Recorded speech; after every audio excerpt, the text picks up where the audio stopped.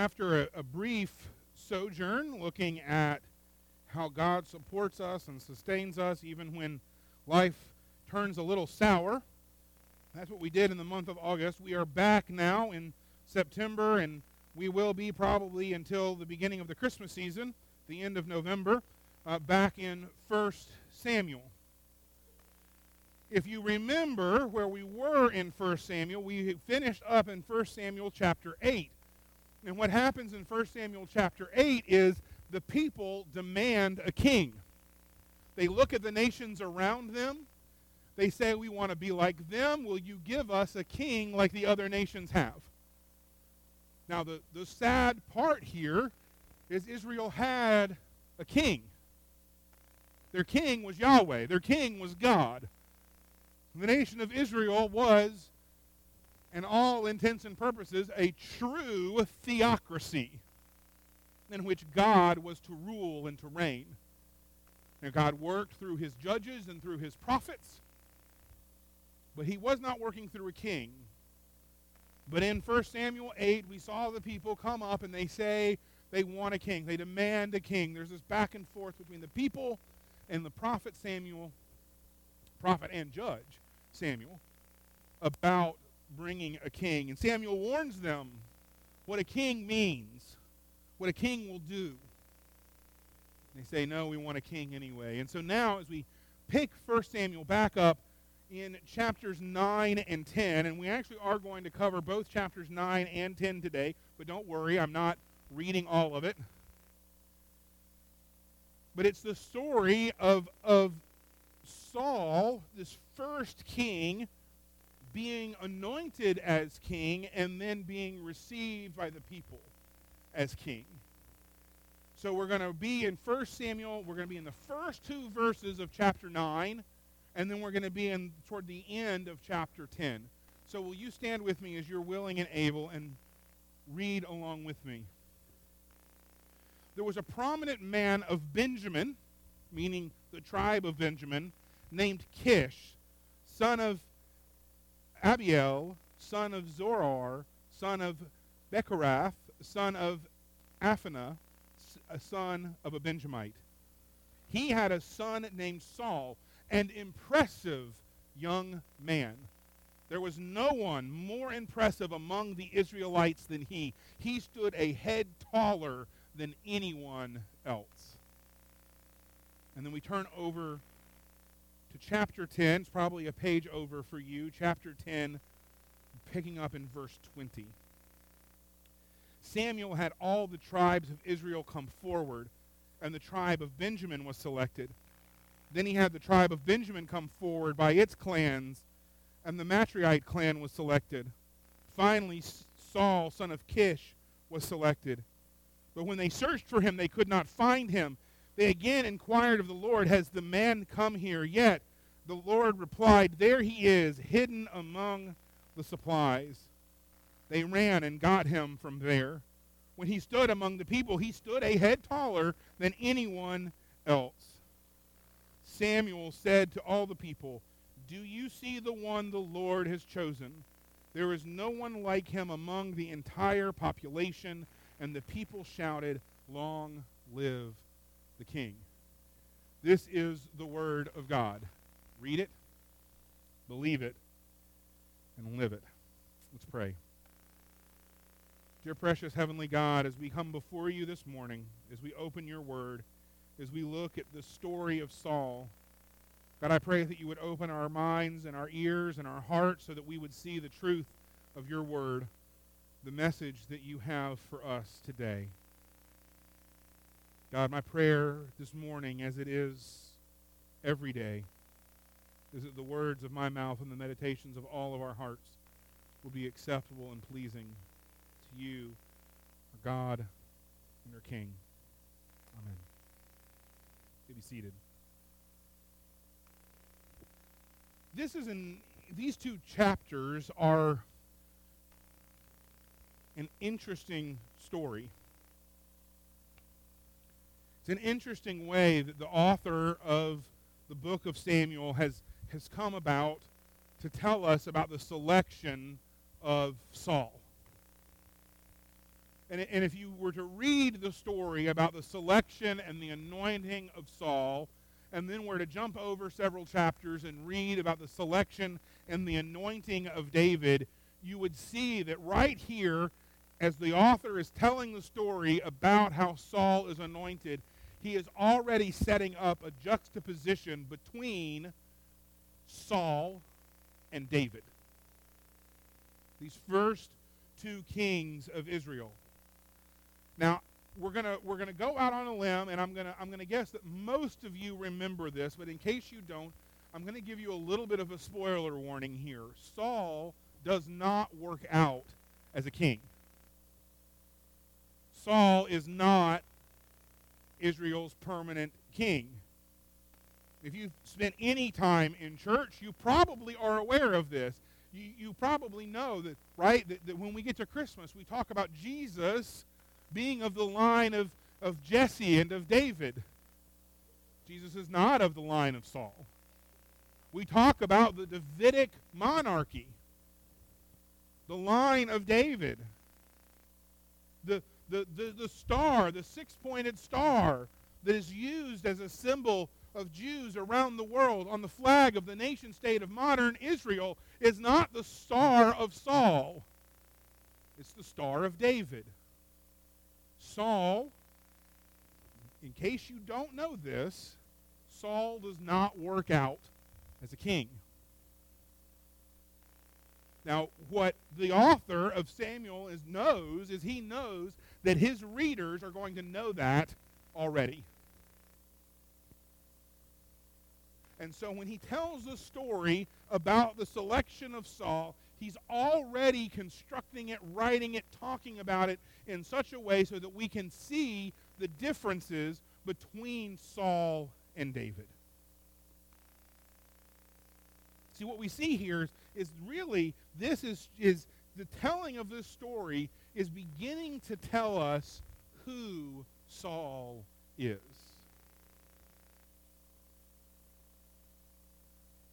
About a month ago, in the first sermon in the Lemons series, we talked about this idea, right, of character. And we remembered that old axiom that I know my father gave me, and I'm sure your father or mother gave you, that character is what you do when nobody is looking. Character is who you really are, not the front you put on, not the performance you put on, not the mask you put on, but character is who you really are. And what we're seeing here, this early, is we're beginning to see who Saul really is. You know, it's interesting. Both here at the very beginning of chapter 9 and over in chapter 10 where we read, right? We read twice this comment that Saul stands a head taller than all of the other Israelites. Now, it might seem like a sort of weird little detail to put into it. But if you've ever read all the way through Scripture, you might have noticed that it is only the enemies of Israel upon whose height the writer ever comments. That was a very convoluted sentence. Let me try that again. The only time Scripture talks about how tall somebody is when it's one of Israelites' enemies, with the exception of Saul. So even already right there, just by including that little detail, the author of Samuel is starting to put up big neon lights. Hey, pay attention, this guy ain't all that great. Not only is he remarked on as being taller than everyone, he also comes from the tribe of Benjamin.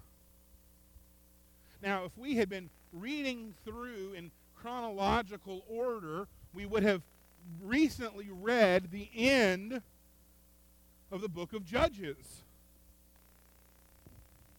Now, we've talked about Judges before, right? And Judges is this thing where like everything kind of starts out okay, and then it's really the story of Israel's descent into madness almost. descent into depravity. Each story, each incident in Judges is worse than the incident before it. And where it ends is it ends basically with a genocide carried out by the other tribes of Israel against the Benjamites. And then, because they're concerned that the tribe of Benjamin is going to fall out, it then goes into mass kidnapping and rape by Benjamin of other women from other tribes because they are afraid that the tribe of Benjamin is going to die out. So this is the tribe out of which Israel's first king comes. Now, I'm just going to remind us, right? We are not here, we are not that far removed chronologically from those events. I mean, we're talking only a lifetime or two.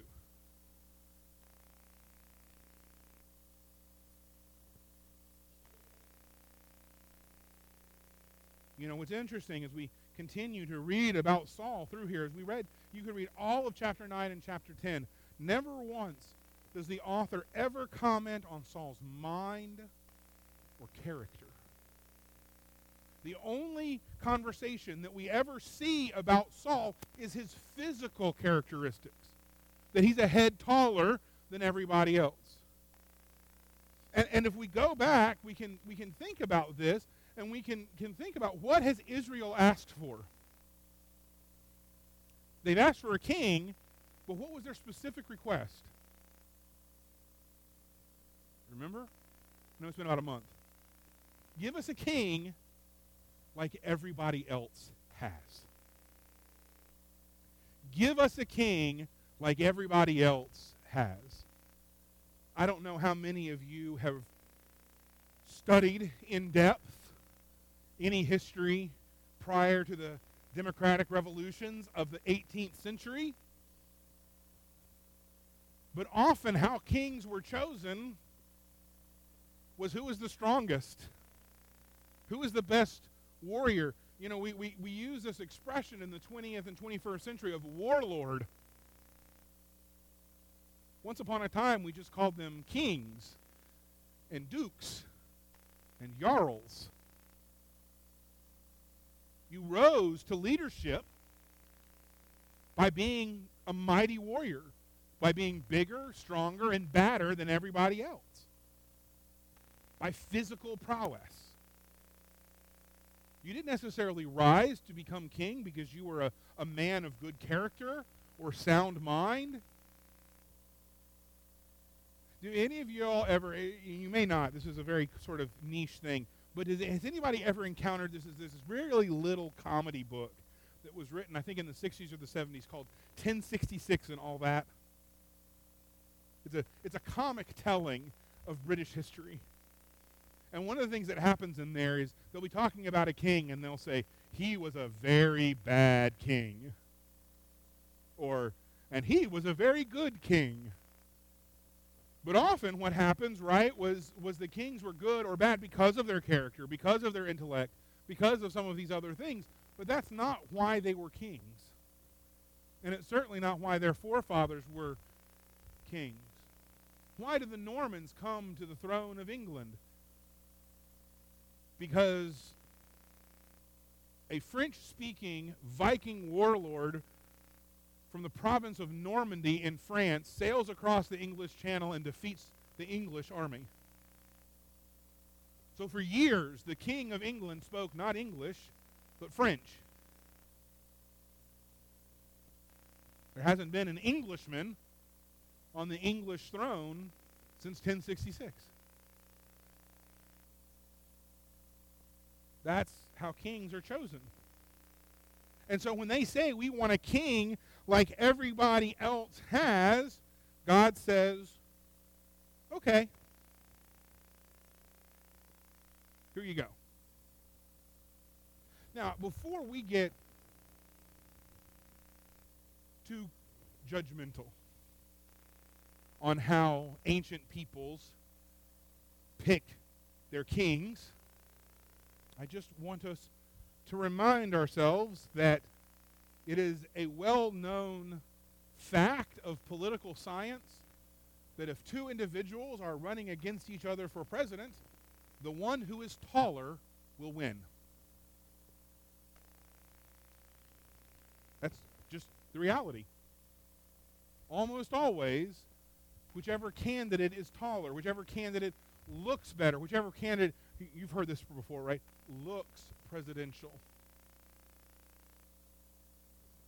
Another great example of this, some of you may remember this, that in 1960 there were the first televised presidential debates between the current sitting Vice President of the United States, a former senator from the state of California, Richard Milhous Nixon, against the junior senator from the state of Massachusetts, a war hero by the name of John Fitzgerald Kennedy.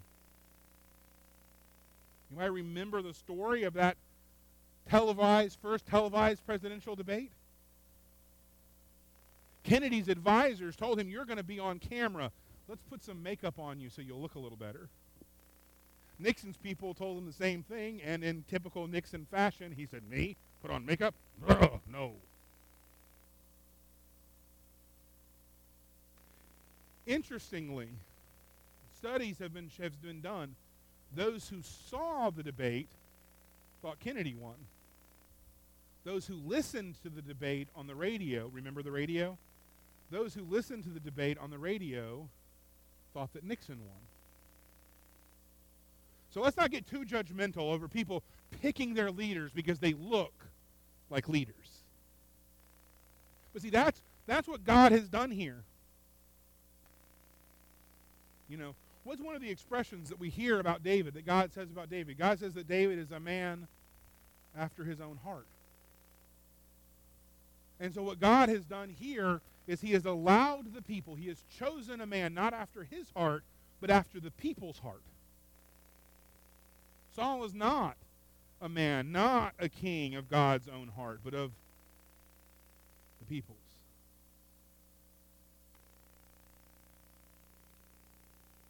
You know, there are other similarities here between these stories. There's this interesting interlude in the story about Saul, in which Saul has sent out to collect his father's donkeys. Now it's interesting, right? Because the first time that we see Saul, he's out with donkeys. The first time we see David, where is he? He's out with the sheep. So in both cases, they're out with animals. In both cases, they're out with animals that can be a little stubborn, hard-headed, in need of corralling. Perhaps all benefits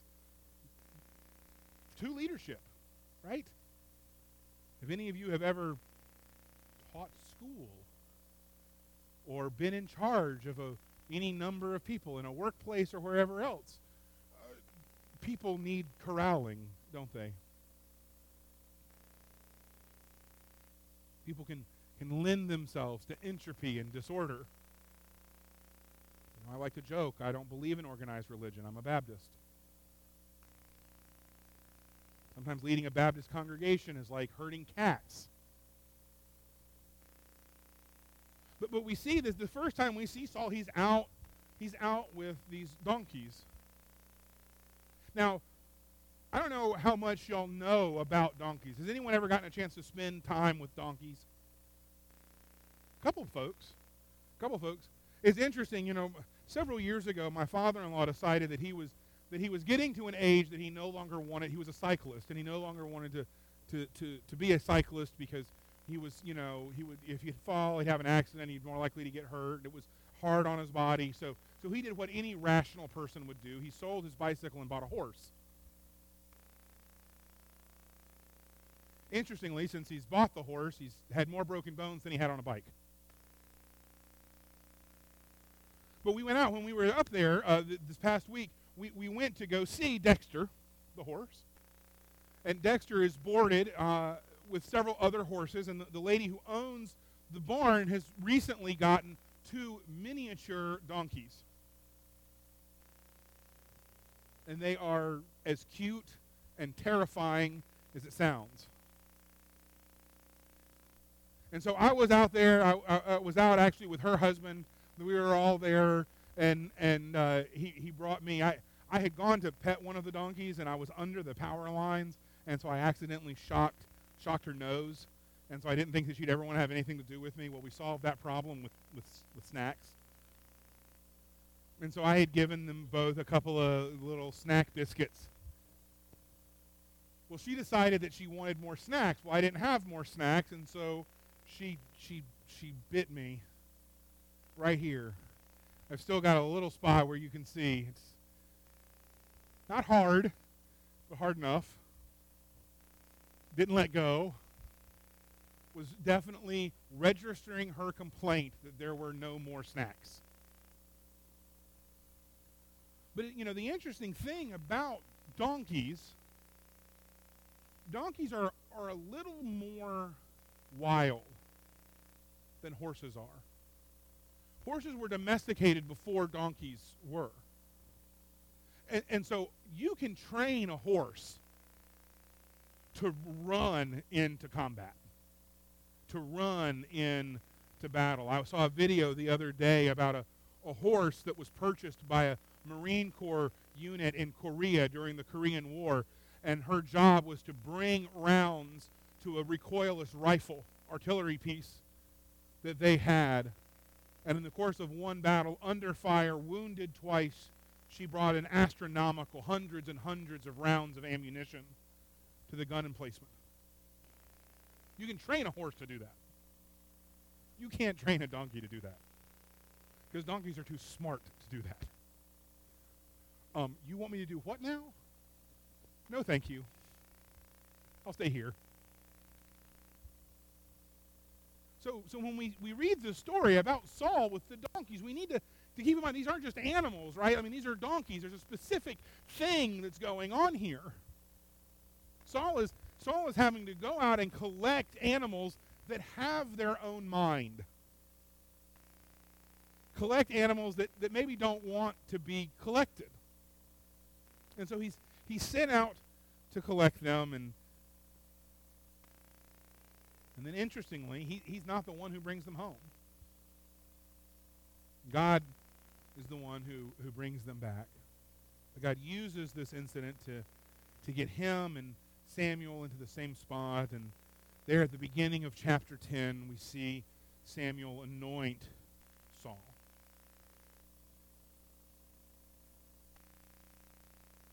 See, a donkey's gonna take care of itself. It's got its own mind. You might have a small group of donkeys, but you're not going to have something like a flock of sheep. And so when we look at Saul with his donkeys compared to David and his sheep as a shepherd, see donkeys will take care of themselves. They'll get away from the danger. Donkeys will take care of themselves. They'll make sure that they're okay. Sheep, on the other hand, not so much. Sheep need a shepherd. In fact, sheep so need a shepherd that we actually have a word. Shepherd. Sheep herd. We don't have a donk herd. Right? Sheep need a shepherd. And so here, right, we see God already playing this difference. Who is David? David's a shepherd. David's a pastor. David is one who tends the flock, who protects them. And we read all about David, right, and the things that David does to protect his father's flock. Saul's just a kid, man, sent out to collect some hard-headed, stubborn donkeys who've gotten away. There's a difference. There's a juxtaposition, even in the animals, that God is pointing out in the difference between the character of Saul and of David.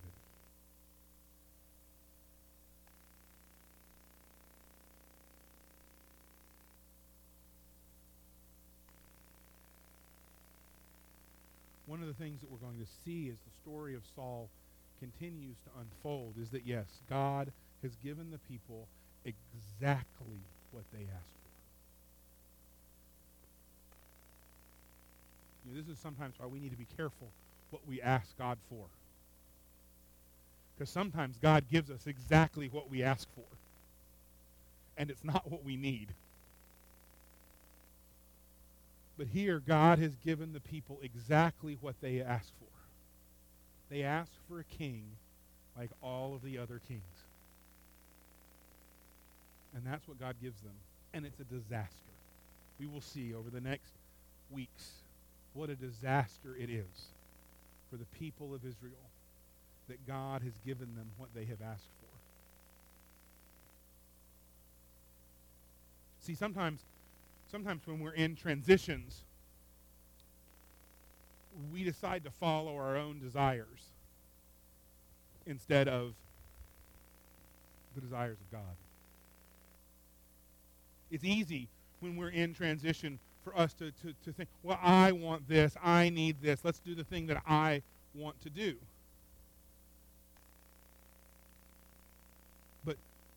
But when we're in transitions, the first thing we should do is not ask ourselves, what do I want?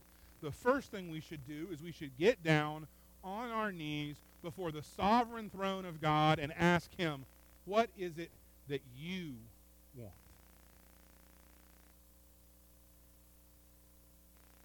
Brothers and sisters, let's not make the mistake of asking for a king like everybody else has.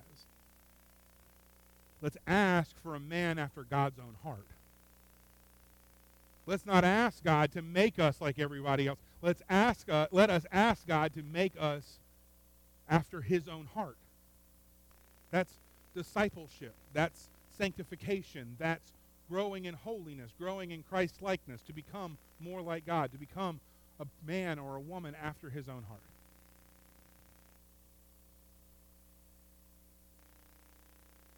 All too often when we are faced with transitions in churches, transitions in our own personal lives, transitions in our employment or where we're living, we ask ourselves what we want instead of asking God what he wants.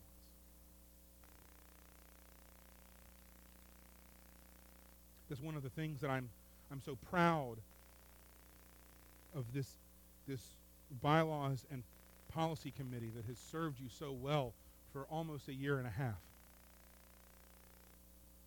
Because every session, every meeting of that committee starts in prayer. Every meeting, the committee asks God to lead them. When a decision is not clear, they wait and they think and they pray.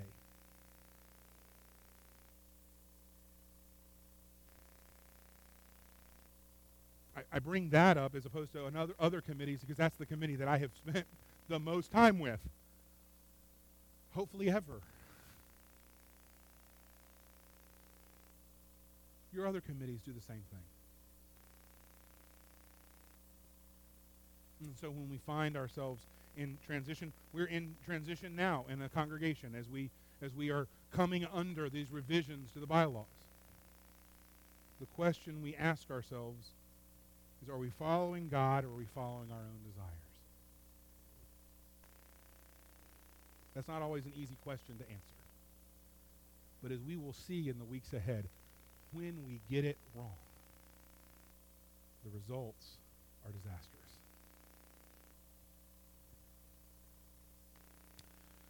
Our hymn of invitation is going to be hymn number 417, Trusting Jesus.